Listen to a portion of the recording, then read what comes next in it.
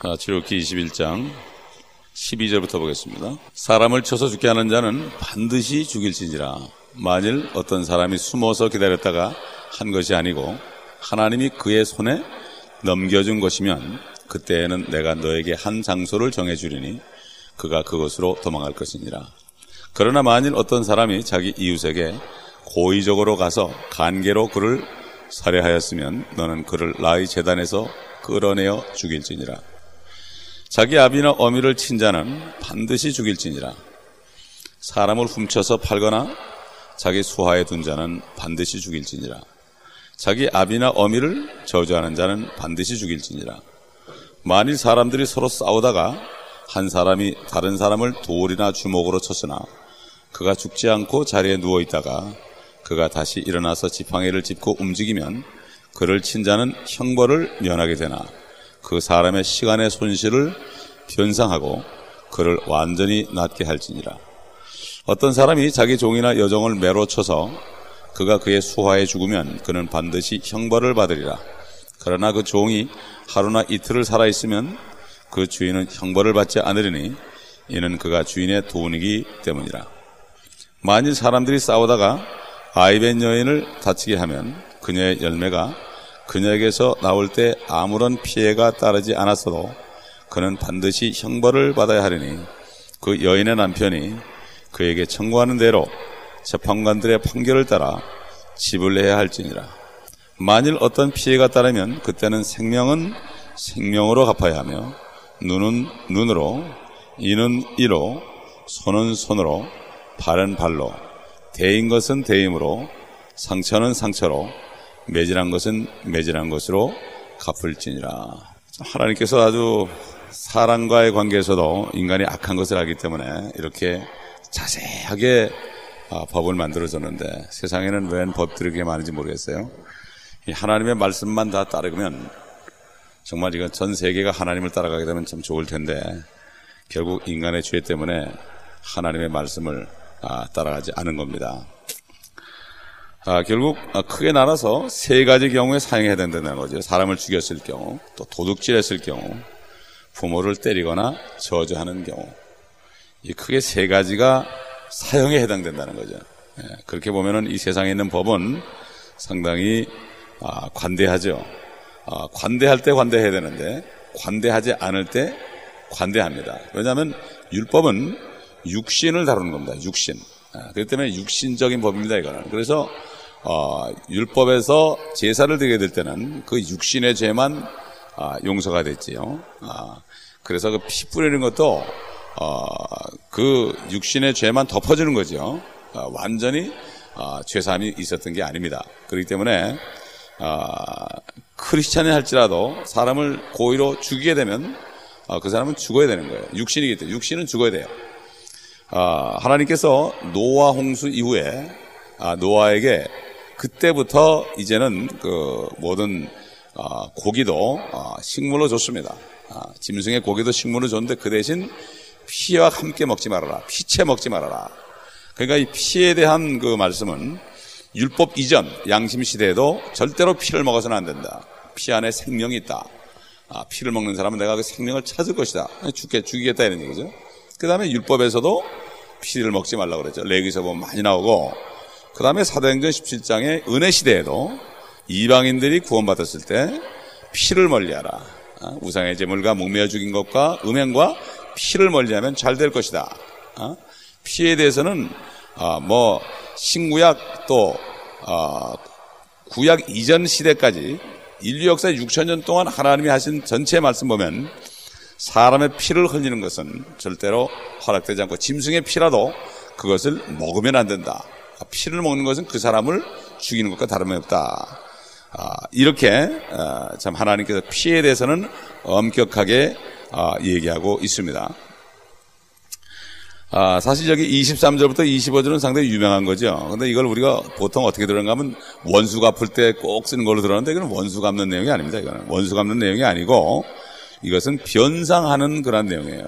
되게 보면 원수 갚는 것으로 자꾸 해석을 하고 그렇게 우리가 들었는데 이건 분명히 말씀을 보게 되면 피해를 받았을 때 그 피해를 받은 대로 그대로 보상해 줘야 된다. 이런 말씀이죠. 주님께서도 마태복음 5장 38절에서 42절에 보면은 이 말씀을 인용했습니다. 주님이 이렇게 얘기했죠. 또 눈은 눈으로 이는 이로라고 말한 것을 너희가 들었으나 나는 너희에게 말하노니 악한 자에게 저항하지 말라. 누구든지 네 오른뺨을 때리거든 다른 쪽도 돌려대라. 또 누가 너를 법에 고소하여 너의 웃옷을 빼앗으려 하거든 외투까지도 갖게 하라. 또 누구든지 너에게 억지로 1미리오를 가자고 하거든 2미리오를 동행해 주라.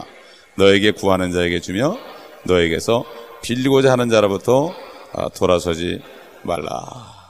참 이 말씀 이게 참 우리가 행하기 힘든 거죠. 어떤 한국에 있는 목사님 사모님은 제가 직접 얘기를 들었는데 그 교회에 참 말썽꾼이 있는데 그렇게 성도들의 돈을 띄어먹고 그 사모님도 돈이 없는데 그렇게 갖다가 띄어먹고 이런 분이 있는데 몇백만 원을 떼어먹고서 또 와가지고 하는 얘기가 나 돈 좀 몇백만 원 빌려달라고 그러더래요. 근데 마침 사모님 주머니 속에 자기 돈은 아닌데 잠깐 누가 맡겨놓은 돈이 있었다는 거예요. 근데 주님께서 이 말씀을 생각하게 했다는 거예요. 너에게 구하는 자에게 주라. 또 너에게서 빌리고자 하는 자로부터 돌아서지 말라. 하여튼 현재 돈이 있으니까 그걸 줬다는 거예요. 그래서 참 대단하구나. 참 이렇게 말씀을 순종한다는 게 이게 참 보통 일이 아니거든요. 또 심지어는 어떤 성도가 사업을 하다가 사업을 하는데 보증을 서줬습니다. 보증을 서줬는데 근데 이 사람이 잘못돼가지고 망해버렸어요. 그래가지고 그냥 아파트를 다 날려버렸어요, 목사님이.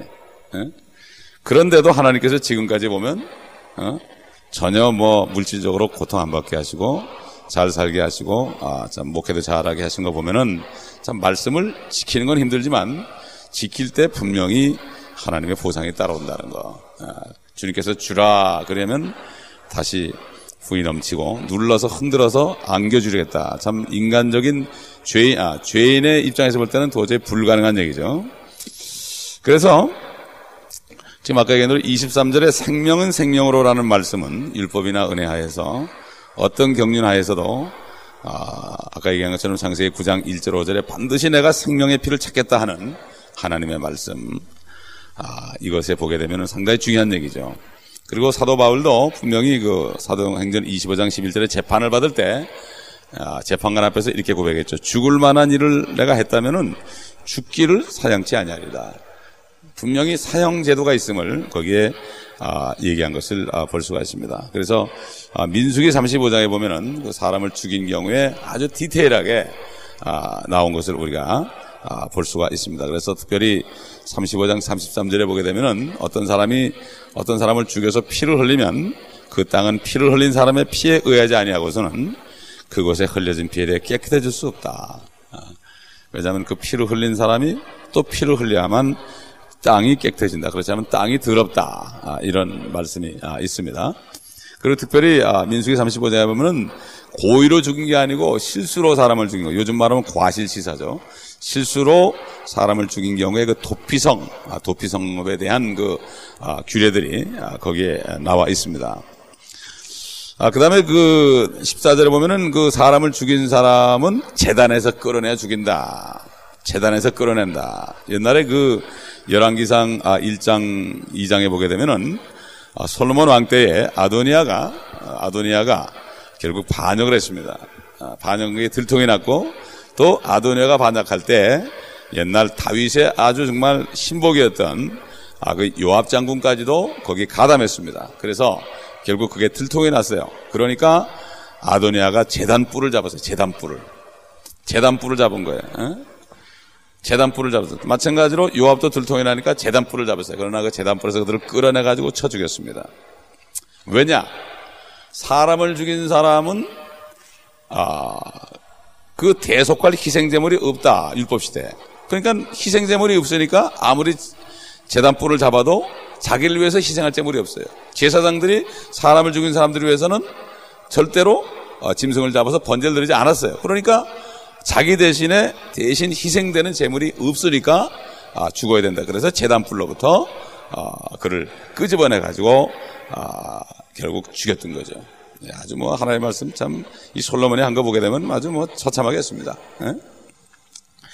그 다음에 민수기 35장 아까 얘기한 대로 도피 성읍은 그 사람을 죽인 자를 지정된 장소가 있는데, 참, 이것은 왜 그런가 하면은 그 죽임을 당한 사람의 친족이 원수를 갖게 되면 또 사람을 죽이기 때문에 이건 고의로 죽은 게 아니기 때문에 그 사람을 보호해주기 위해서 만들어 놓은 성인 것입니다. 그리고 13절에 보게 되면은 사람을 쳐 죽였는데 하나님이 그의 손에 넘겨준 것이면 그런 말이 있어요. 참 어떻게 보면은 참 사고처럼 보이죠. 근데 하나님이 넘겨줬다. 결국 무슨 얘기인가 하면은 하나님께서 허락하신 능력 안에서 일어난 사고. 그러니까 뭔가 하면 그런 사고에는 하나님이 배후에 있다. 하나님께서 그 사람을 사용하는 거죠. 사용하는 겁니다. 예를 들어서 그 이방 나라들을 사용해서 이스라엘을 쳤죠. 그것처럼 하나님이 배후에 있는 것이 있다. 이런 것을 얘기한 거죠. 사실 이게 그렇기 때문에 그런 일들을 되게 뭐라는가 하면 우연하게 생긴 일이다. 그건 사고다. 이렇게 얘기를 하는 경우가 많아요. 그건 정말 사고지. 그럴 수가 없다. 그럴 수가 없다.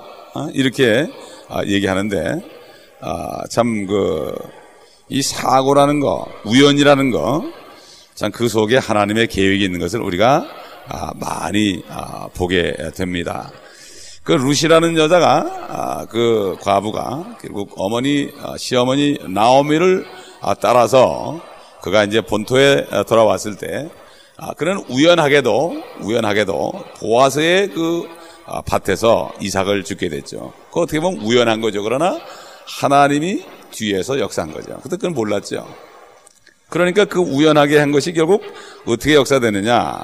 결국 나중에 하나님께서 루시 보아스의 아내가 될 것을 계획했기 때문에 사람이 볼 때는 우연한 사고처럼 그냥 어떻게 하다 보니까 그 집에 가서 일한 것 같지만 하나님이 배후에 있었다. 마찬가지로 사람을 죽인 것도 하나님이 배후에 있는 경우가 있다. 그럴 때 하고 무조건 사람을 쳐 죽인 거하고 다르다. 그래서 그럴 경우에는 정해준 장소에 도피할 수가 있다. 그게 하나님께 사용된 것이기 때문에 그런 것을 얘기할 수 있는 거죠. 그렇기 때문에 우리가 항상 우연은 없다.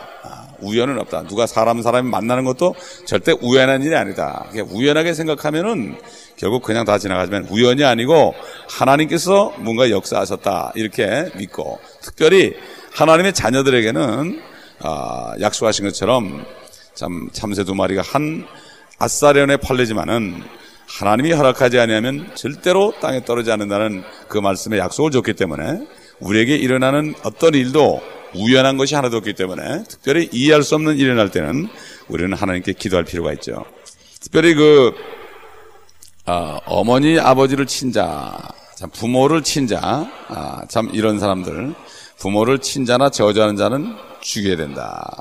참 이건 무서운 죄입니다. 근데 요즘에 이거 뭐 별로 죄인지 모르죠.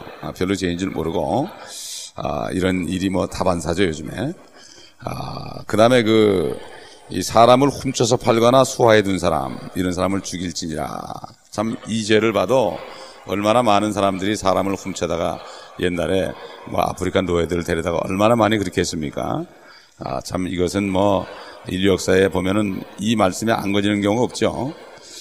그 다음에 사실 요즘 아이들 부모들에게 욕하고 달려들고 심지어는 부모를 때리는 아이들이 있죠.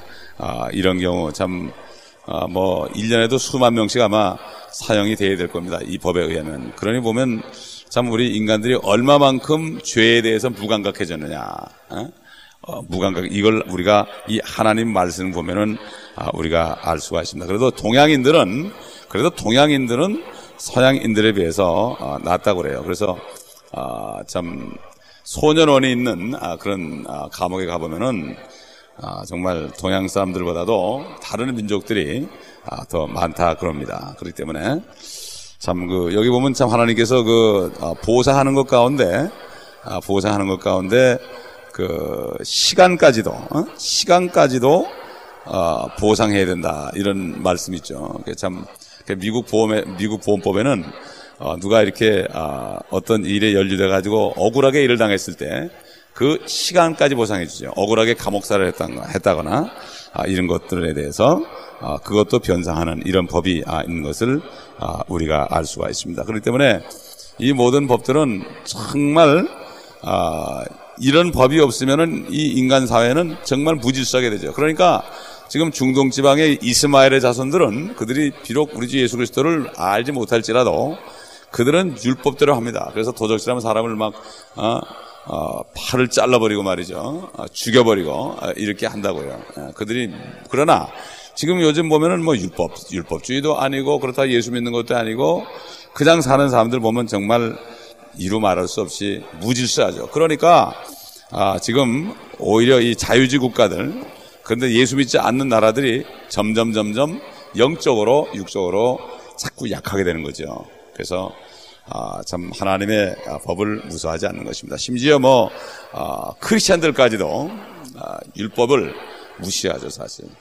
그 얘기 뭔가 하면은 다시 말해서 율법도 안 지키고 그 다음에 사랑하라는 세계명도 안 지키고 이것도 안 하고 저것도 안 하면서도 별로 죄의식을 느끼지 않습니다. 이게 지금 요즘의 세상입니다. 그래서 누구를 미워하고 누구를 욕해도 양심의 가책을 안 느끼는 사람들이 요즘에 보면 계속 하는 거예요. 얼마나 가슴 아픈 일인지 모릅니다. 그러므로 오늘은 우리가 정말 이 교회가 세계명을 실천함으로 하늘의 평강과 은혜 가운데 점점 부흥되는 교회가 되게 하옵소서. 진짜 주님의 몸으로서 새 계명을 실천하는 교회가 되게 하옵소서. 이런 기도를 우리가 하는 것이 참 좋은 아침이 될 것입니다. 그러므로 이 교회는 결국 율법을 초월해서 사랑하는 이러한 집단입니다. 사랑하는 유기체입니다. 그렇지 않으면 사랑이 없으면 이건 아무것도 아니라고 그랬습니다. 그러니까 우리가 오늘도 사람 숫자보다도 두세 사람이 모일지라도 참된 그리스도의 사랑을 실천하는, 그러므로 그 생명의 성령의 법 안에서 평강을 누리며 법을 초월해서 사는 이 모두가 될 수 있도록 우리가 기도할 때 함께 걸어가다가 주님을 기쁘게 만날 수 있을 것입니다. 아버지 하나님, 맞습니다. 하나님의 법을 두려워하지 않는 때가 되었습니다. 또 크리스찬들까지도 이제는 은혜 시대라고 그래서 이 하나님의 법을 아예 알려고 하지도 않고 배우려고 그러지도 않고, 또 그렇다면 새 계명을 지켜야 될 텐데 새 계명이 얼마나 엄한 건지 깨닫지 못하는 이러한 시대에 와 있습니다. 사랑이 식어진 시대에 와 있습니다.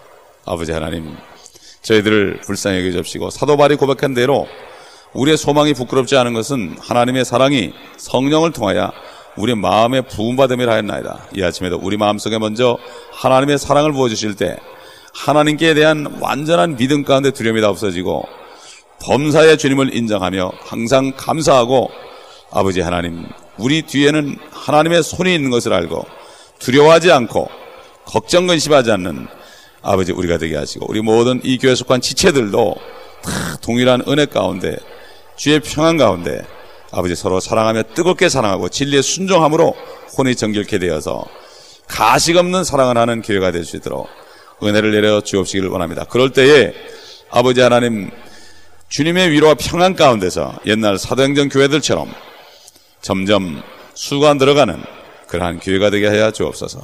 그러므로 주님이 맡겨주신 모든 일들을 잘 감당하고 칭찬받는 아버지 교회가 되게 하옵소서.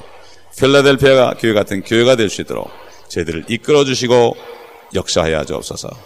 우리 주 예수 그리스도의 이름으로 감사하며 기도합니다. 아멘.